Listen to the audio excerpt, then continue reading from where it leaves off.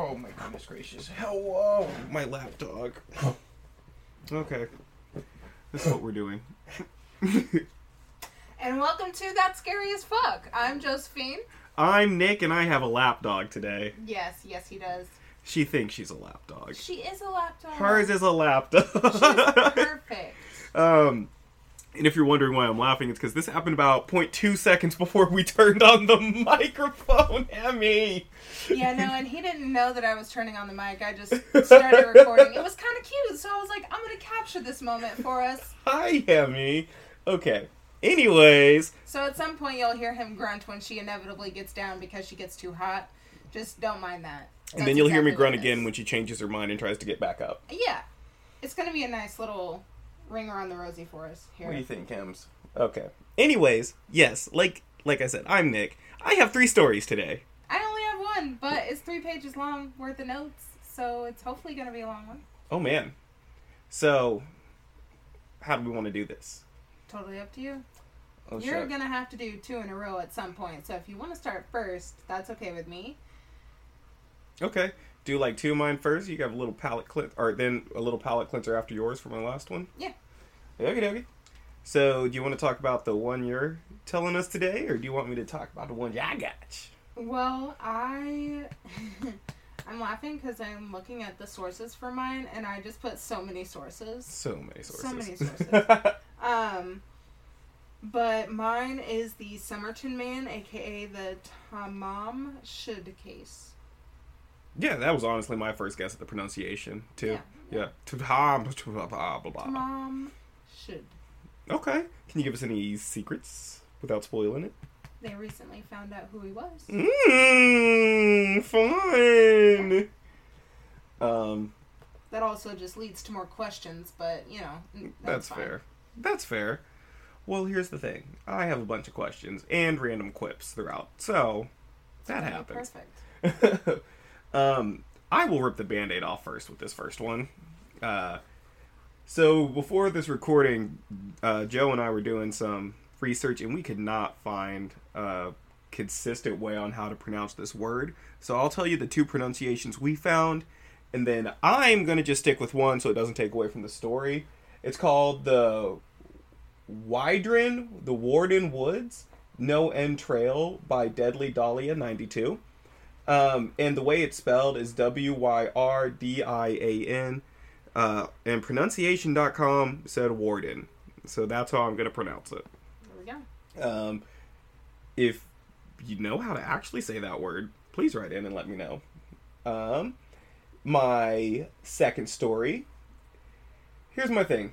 False Honeydew 9823. Great writer. Not super great at coming up with titles.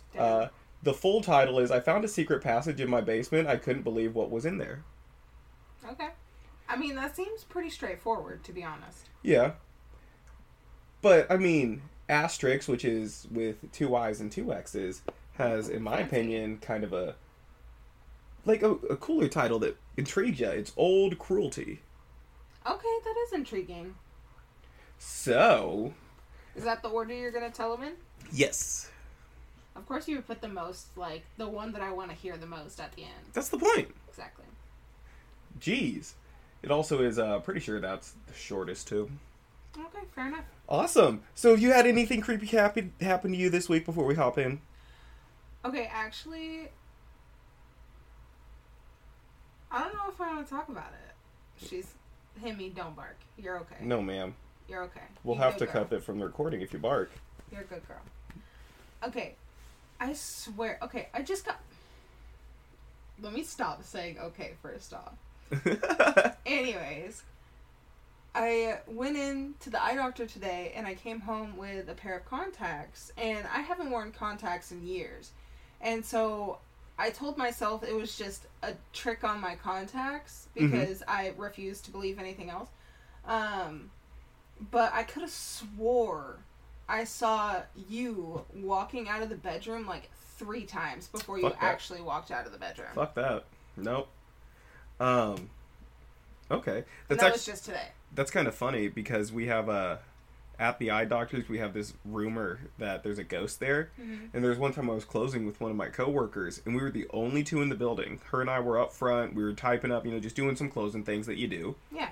And we hear this. That you do. Yeah, we hear this crash from the back.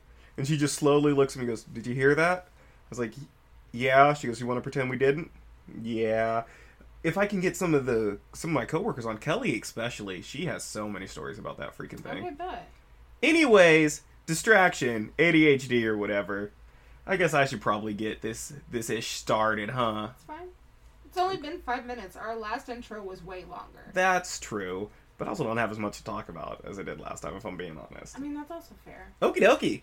So, The Wyrdian Woods, No End Trail by Deadly Dahlia 92.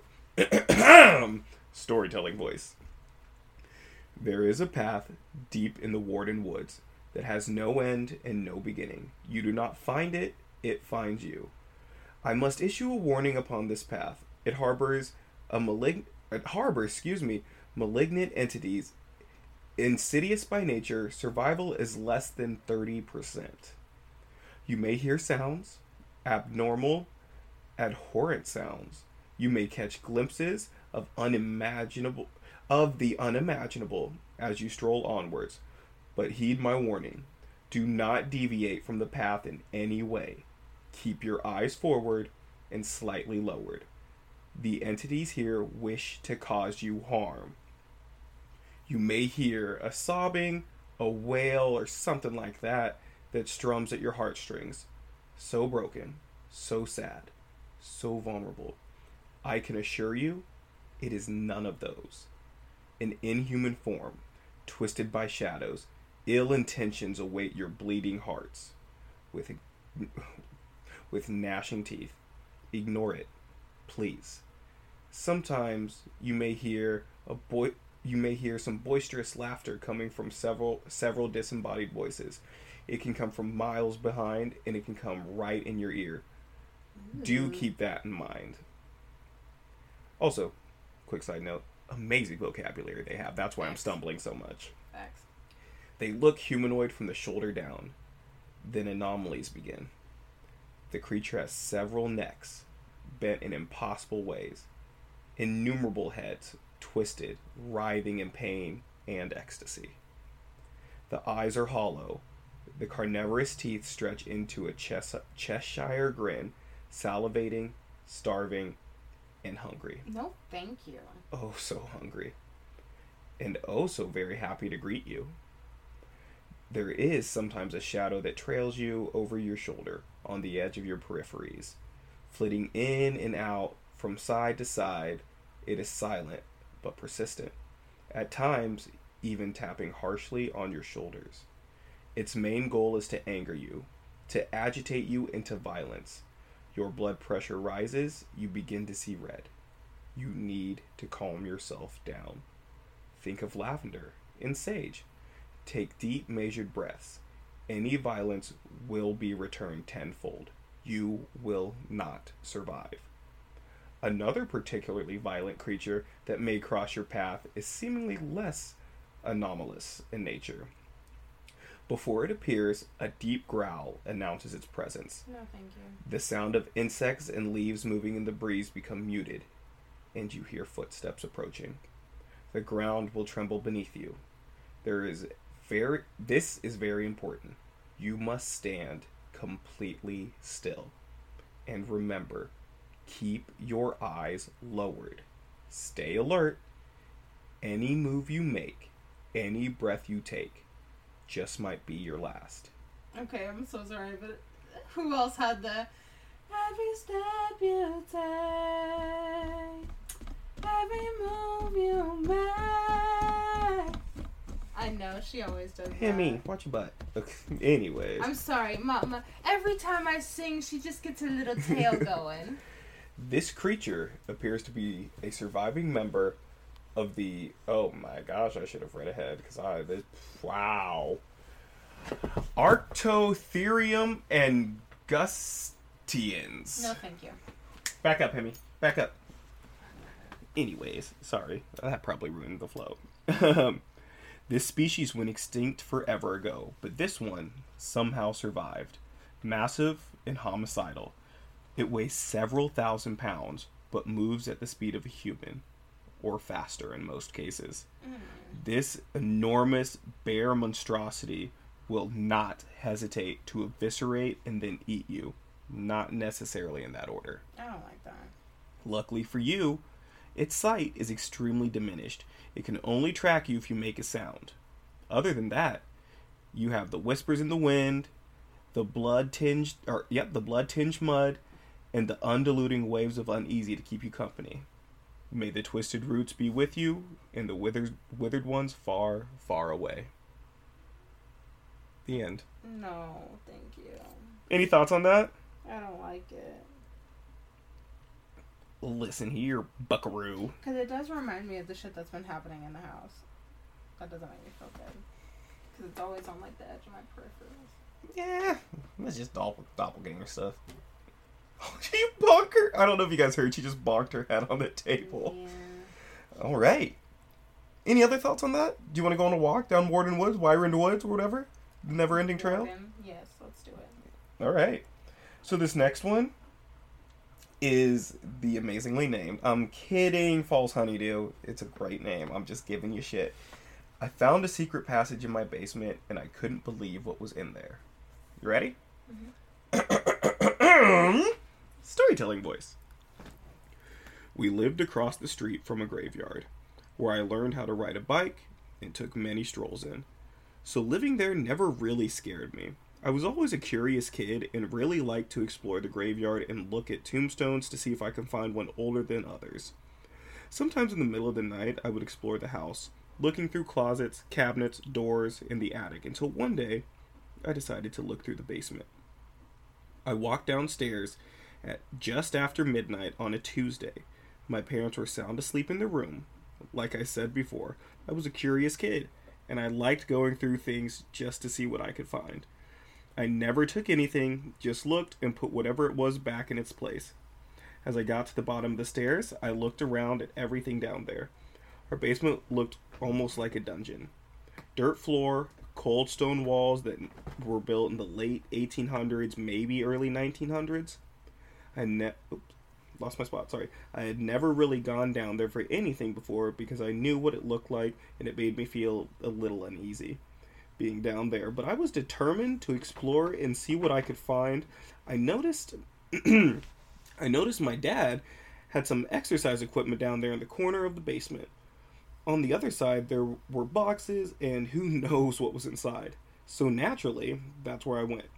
I started moving the boxes around, opening each one as I moved it to see what was inside. There were a lot of boxes, but I looked at them and moved them with purpose, knowing I had to put them back into place so no one knew I was down there moving stuff around. As I got to the last box, I noticed what looked like a manhole cover to a sewer on the basement floor. I thought to myself, why is there a manhole cover in the basement? Shouldn't there be one outside, like on street level? Now, remember that I said I was curious.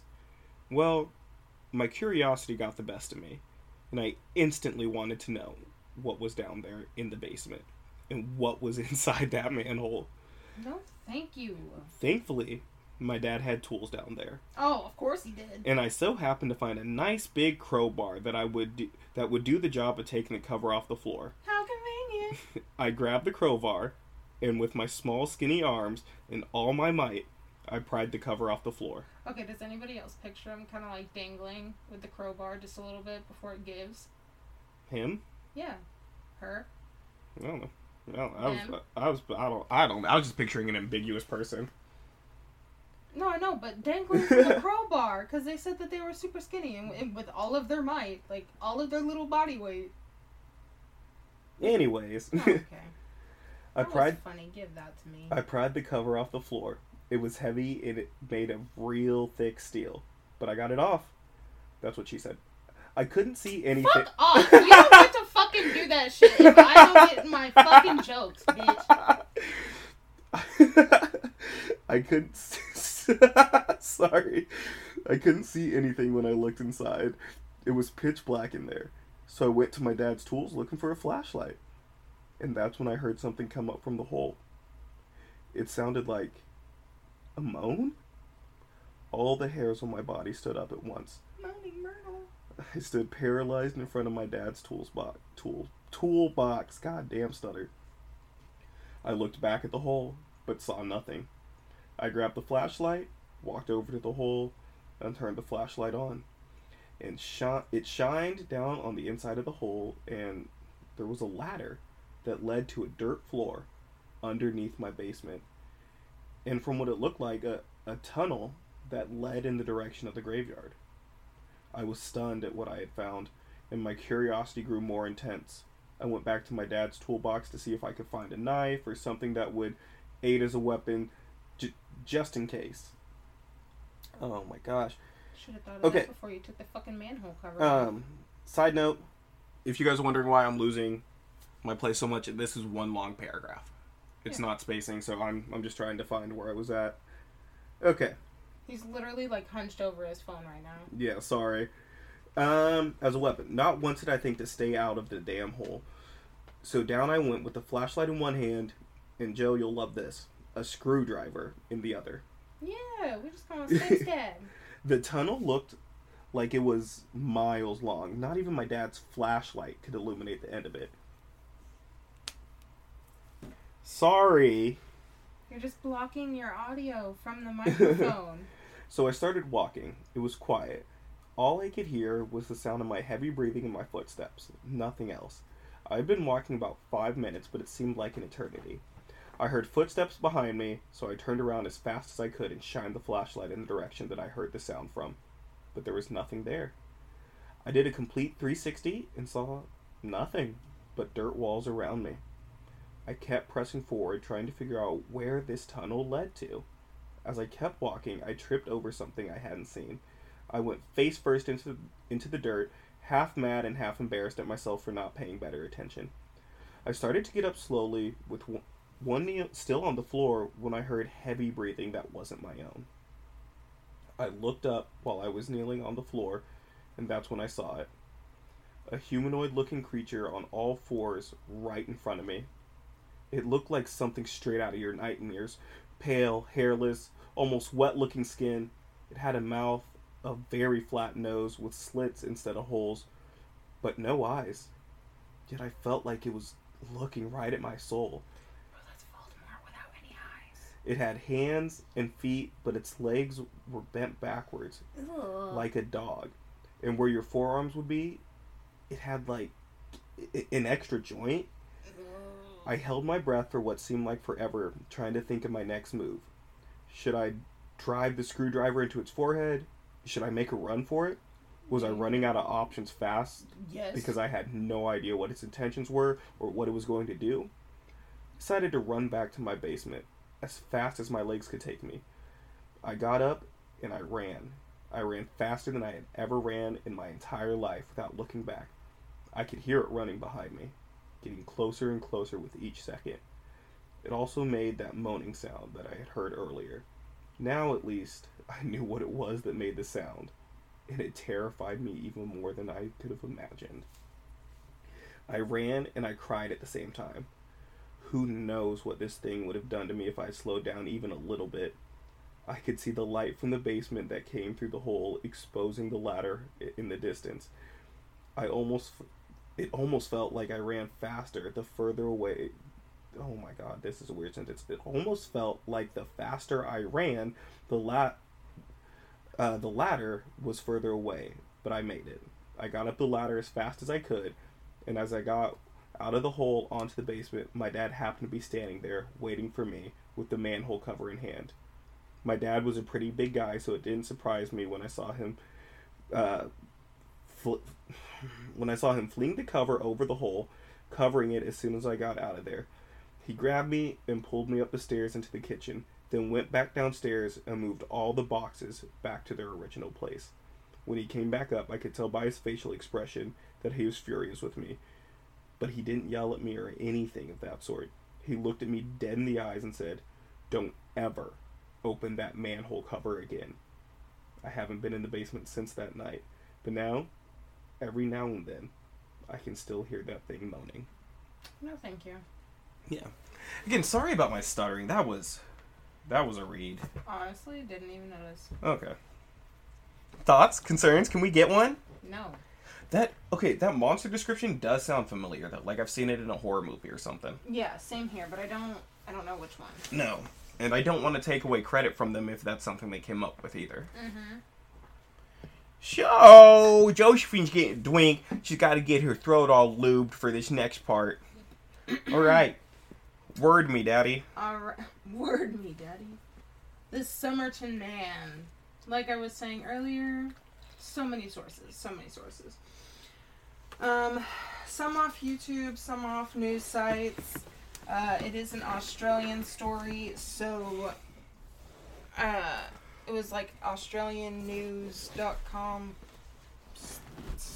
kind of sites. But, okay. We're gonna jump right in. One of the most famous Australian mysteries. Good night. No, I'm sorry. That was the one time. That was my one time. Don't give me that look. You interrupted me like 4 times. It had to do with the story. So did this. You didn't even say hi to them properly. We're going to the government conspiracy laying down underneath the flat earth, dude. Good eye. Crikey. Josh Stubb, or whatever the Australians say. Oh, I'm so dead. Alright. November 30th, 1948, many people saw a man propped up against a concrete wall on the Somerton beach in Adelaide, Australia. One couple remembers seeing him drunkenly trying to light a cigarette. Another couple remembers seeing bugs flying around his face and thinking that he was too drunk to wave them away. Multiple other people saw him and just kind of continued on thinking that he was drunk and there were bugs around and he wasn't swatting them away, anything like that. Typical Australians. You know, just drinking, doing the thing. I'm trying to make a whole continent hate me right now. I see that. On December 1st, 1948, a body of a man was discovered on the Australian beach by a couple of jockeys taking their horses out for a run. Okay, side note, this actually has to do with the story. That is so fucking random, dude. Mm-hmm. A couple of jockeys taking their horse on a run on an Australian beach? Literally. That is... Okay, very random. Yeah, continue. That sounds like a story in itself. Yeah, very random. I don't know how often, or how... You don't know how often 2 jockeys walk their horses on the beach in Australia? How often does that happen? Do they have horse races down there? I don't know. I just assumed they were still uncivilized prisoners from Britain. I'm dead. Okay. Listen, anything that Nick says, those are his opinions and beliefs. I have nothing to do with it. Jesus, she goes straight to opinions and beliefs, not even jokes. Yeah. Christ. It's alright. All Australians are just hood versions of New Zealand people. Okay, I'm done now. I'm done. I love Australians. Let's keep going. Oh my goodness. Okay, so there were no signs of trauma to his body right off the bat. He was very nicely dressed in a full suit that was brown, had nice shoes on, looked like they had just been polished. Legs were outstretched and he looked really relaxed. No hat though, which was weird for the 1940s in Australia. One of his pockets was repaired with a non-matching orange thread. And in the pockets, the investigators found a train ticket to Henley Beach, a bus ticket to North Glenelg. It's a weird one. That's some made-up language from a made-up country. Don't worry about it. I said I was done, but I lied. I lied. An American metal comb, a half-empty packet of... Jesus tits. A half-empty packet of juicy fruit gum, a pack of Army Club cigarettes containing a different brand of cigarettes, a more expensive Swedish brand, and a handkerchief, and then a packet of the Brandt and May matches. Okay. All of the tags had been removed from his clothing. Even though they found some things on him, the man had no ID or money or wallet on his person.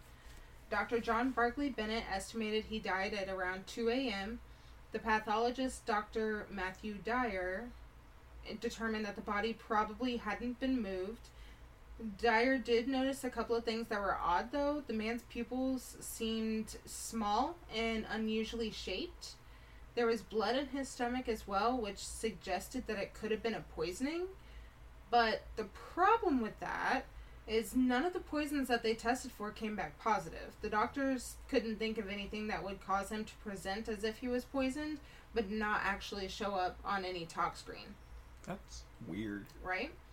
Present day, there are a couple of them, like digitalis and strophanthine. Obviously, everyone knows those. Exactly. Everybody knows how to say it, too. Just like Wyrdian. Exactly. So those two could have possibly caused this, but again, we're just not sure. Can I raise a conspiracy that you might do later? Yeah. Do you think there's a chance? Like, I literally barely know the surface of this story. Yeah. Like, could it have been like a weird government thing? Because, like, the government be having some weird shit that they don't tell people about. There is a conspiracy that he's a spy. Okay. So it's on the same lines. Is that something you're going to talk about later? A little bit, yes. Okay, we can revisit that then. Okay. Sorry, I didn't mean to derail you. You're good. More than I have. You're good. Honestly, you're good. The coroners did determine that the Somerton man died from heart failure, but they could not figure out the actual cause of death. Okay. Hey, this guy has blood in his stomach. It was heart failure. I know they can be... Right, like, you die from something. I get that, but it's just funny to me. Right. They looked for his fingerprints in the database of the FBI and the Scotland Yard, and neither of them have any record of him. The identity of the Somerton man was still a mystery at this time. The police later found his suitcase at the Adelaide railway station, and it contained clothing with the same orange thread as in the pocket of the Somerton man. It was on the pants in the suitcase. Okay. And the name on the clothing was T. Keane. In the suitcase, there was a picture of it. I didn't actually go back and look, but it was like an electrician's specific tool. Okay. I think it was a screwdriver or something like that. And then there was a knife, more clothes, and I think there was another ticket to somewhere as well. Okay. But then there was a super strange thing that they found in a secret pocket of the jacket that he was wearing. Stranger than the body being on the beach and the suitcase being at a station? Yeah. Okay, I'm all ears then. Mm-hmm. It contained a piece of paper that had been ripped out of the rubaiyat. And that's a 12th century work of poetry that was rare in New Zealand. And I did actually know that one. That's fair. But it said, Tamam Shud, meaning it's finished or it's ended. Okay. And the problem was, the police couldn't find the book that he had ripped it out of on their own. It almost seems like a message then. That's weird. Exactly. But they got lucky, and a man came into the police station with a book that was in his car. That luck abruptly ended when the man had no idea about the Somerton man or the poems themselves. The man had recalled that he had gone for a drive with his brother-in-law, and they parked near the beach at one point, and then when they got home, both of them thought that it belonged to the other person and just left it there. And in the back of the book was a page with a code written into it that no one's been able to figure out to this day. It's just a bunch of numbers with not numbers, it's numbers and letters. Lines written through them, letters written above other letters, and it's wild. But I guess they had some like code cracking people or code deciphers or whatever. They had them look at it and they were like, no, this definitely is a code. We just can't figure it out. Like, it's not a bunch of jumbled mess. It's a code. We just can't figure it out. And then there were also 2 phone numbers in there as well. One of them was a dead end, but the second one led them to a young nurse named Jessica Ellen Jo Thompson, who lived on Somerton Beach. When the police followed up with her, she was reluctant to talk to the police, but they ended up showing her a plaster of his body. Mm-hmm. Like, they made a plaster cast of his body, of his face and everything, and she reacted very strangely and almost fainted. That's... Don't be suspicious. Don't be suspicious. Don't be suspicious. Okay. That's weird. Yep. So, after having nothing from Thompson, the police buried the Somerton man on June 14th, 1949. Having nothing from her? She fainted and... Never mind. Well, they didn't have any proof That's fair. of anything. That's fair. They didn't have any... And it was nothing just to be like, okay, well, her phone number was in the back of the book and she fainted, but like... That's fair. Like, it's putting myself in her situation. If I had someone bang on the door and threw at me like, hey... your phone number was in this book. Look at this face of this man. He's dead. We think you're connected. I'd be like, whoa! Whoa! Yeah, exactly. So I can understand on her part. But she does come back later, fun fact. Oh, okay. And also, after they buried him, that's not to say that they didn't continue his search for his identity. Mm-hmm. A popular theory that I really liked was that the Somerton man and Joe Thompson had an affair and got pregnant. Oh? Mm-hmm. So, something about the Somerton man that we all should know. He had two defining characteristics. He was an overall very good-looking man, well-dressed, obviously, all this and that. But he had a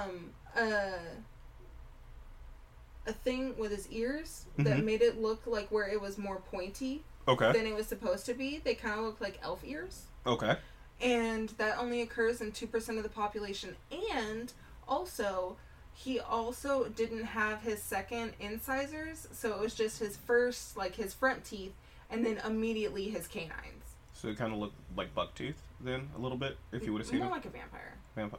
No, vampire because they have the side on.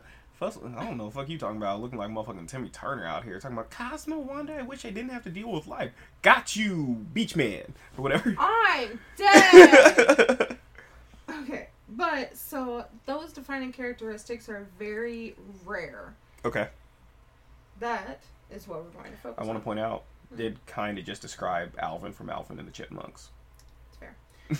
So... Alvin did it! Alvin! Okay, I'm done. Derek Abbott was a professor, is a professor who was obsessed with finding out who the Somerton man was.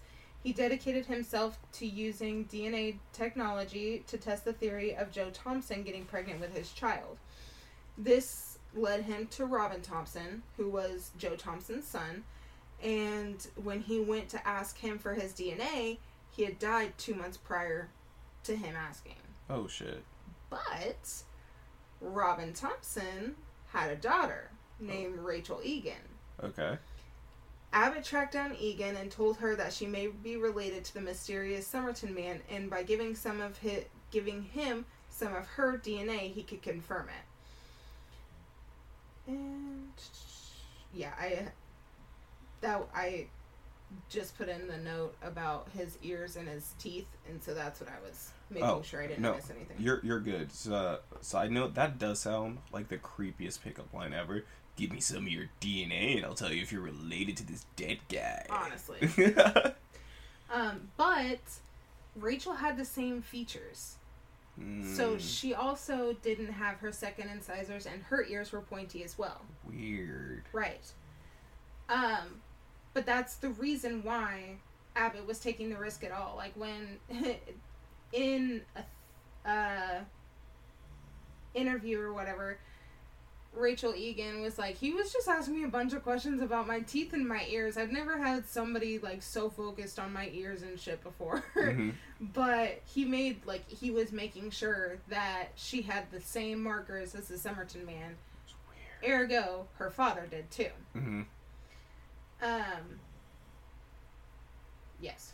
That was the next point. Okay, but that's a counter. You don't always get things from your father. Like, for example, my dad has, like, pretty big ears, and I'm around my child. So, you never know.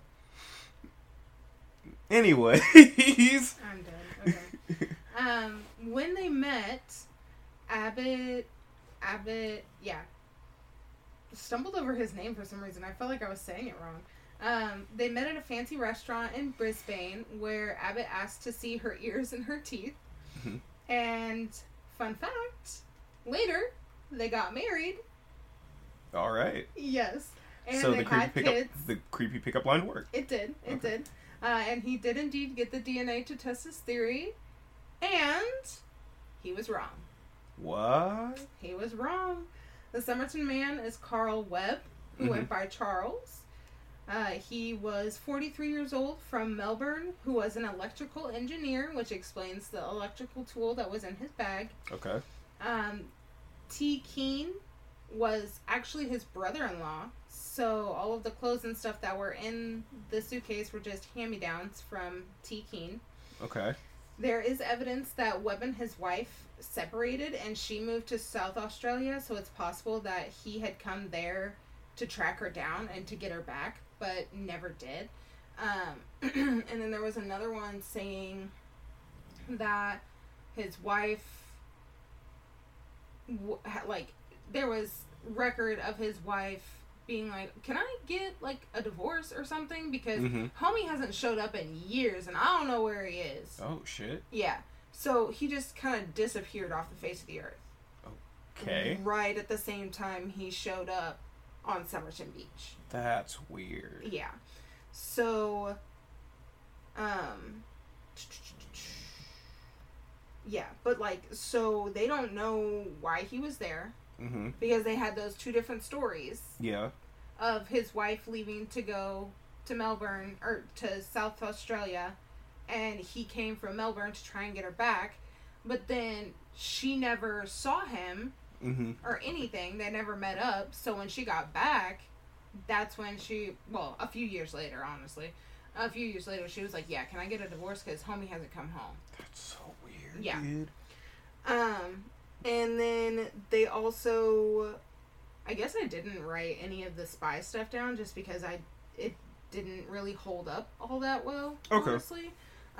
But the little bit that I do remember, everybody thought that Joe Thompson was also a spy. And they somehow, like, obviously had relations or whatever, and it was possible that Joe killed him, or that somebody killed him for meeting up with Joe Thompson. Okay. Yeah, something to that effect. Alright, man, I got so much, like, I got so much shit I want to unpack with this, man. Exactly. So, like, now that, yeah, we do know who he is, but now the questions are even harder to answer. Like, why was Carl Webb there? How did he die? Why did he die? And those questions are going to take years to Why's find out. that one chick have buck teeth and elf ears? I'm dead. Sorry. Was that not what we were focusing on? That's what I wanted. No. But, and also, as the police were trying to figure out, like, who he was, they really couldn't find anything on him. Like, his early years, couldn't really find anything. Okay, so that really almost makes me feel like it had to have been, like, some sort of government involvement if they were able to, like, wipe out the past like that. You know what I mean? Maybe. I don't know, bro. The world may never know. I want to hear your theory since you did all this research and stuff. You have to have a theory or two. I honestly wanted the theory about them having a fucking affair to be for real. That's how you know you all that sitcom shit. I wanted the spy stuff to be real. Well, yeah. But honestly, what I think happened is he probably did go to Somerton Beach, try and get his wife back, got a little too drunk somewhere, and then said something to some random person that he shouldn't have. And I want to say that was around the same time that women. Let me actually look that up. Hold on. Okay, while you're looking that up, I'm gonna ask. So, okay, like, I get what you're saying. Like, maybe it's just, like, simple, like, weird night, whatever. Yeah. That doesn't explain the blood in the stomach. Well, I'm saying, like, maybe he got poisoned. Well, can I finish, ma'am? Gosh. Like, I don't know, man. I lost my train of thought now. Damn it. Sorry. No, it's like, because it just doesn't... I don't know. It's not adding up. Like, in the codes. Mm-hmm. The codes, and then the note in his pocket, and the book deliberately left in a stranger's car with those numbers. I don't know, dude. Yeah, I think there's definitely something with Joe there. And what could be another thing is, like, him and Joe did meet up. Maybe he did end up going home with Joe. Mm-hmm. They had a thing, and then his wife found out, murdered him, poisoned him, whatever, or had somebody else do it. And actually, that low-key, I think, could make sense because, you know, reaching for this, obviously. But then because they said what the note in his shirt meant end or whatever. Yeah, it's finished. Or... That could have been her way of finishing, like saying our marriage is finished, and then the other number that was in the book could have been like the hitman's number, but then it was like a burner phone or something, and then she put the affair lady's number in there. Yep. But one question: the code. Nobody's figured it out. I know, but that's what because like even that theory we were just saying, that doesn't account for the code. Yeah. Man, bro. That one detail's gonna fuck with me. Is the code. God damn. Mm-hmm. Do you have any closing thoughts? Honestly, I did the research on it, so I feel very about it. You know what I mean? No. I get what you mean, but I don't understand just being able to be like, alright, whatever, it happened. This shit, I'm happy you researched this, because if I did, I would still be in a rabbit hole on this. That's fair. That's crazy. Mm-hmm. If anybody, I know this is a long shot, if you have any updates or something on this, or even your own theories, please email us. That'd be so fucking cool to read. True. Alright. Ready for my story? Yeah! I don't know how I'm going to follow that. Gosh, my mind is focused on that. Let me try and get back into this mindset here real quick. You got it. I am locked on that. Alright. This is Old Cruelty by Asterix, and I'm hoping I'm saying that name right. It's Astriixx. Mm-hmm. That's how I would assume to say it. Mm-hmm. Alright. Storytelling voice. My father is a very broke man. He used to live off my great aunt and grandma, but they passed last September. We can barely afford food anymore, so I decided to start helping out by babysitting. I took a walk down to the rich neighborhood and went asking door to door if they needed a babysitter or a nanny. One ended up saying yes, the couple that lived in the biggest house at the very end of the road. They presented me with their adopted 12-year-old boy, so I happily accepted and the couple left. I went inside, and everything seemed normal. Well, as far as, rich people normal goes. Fair.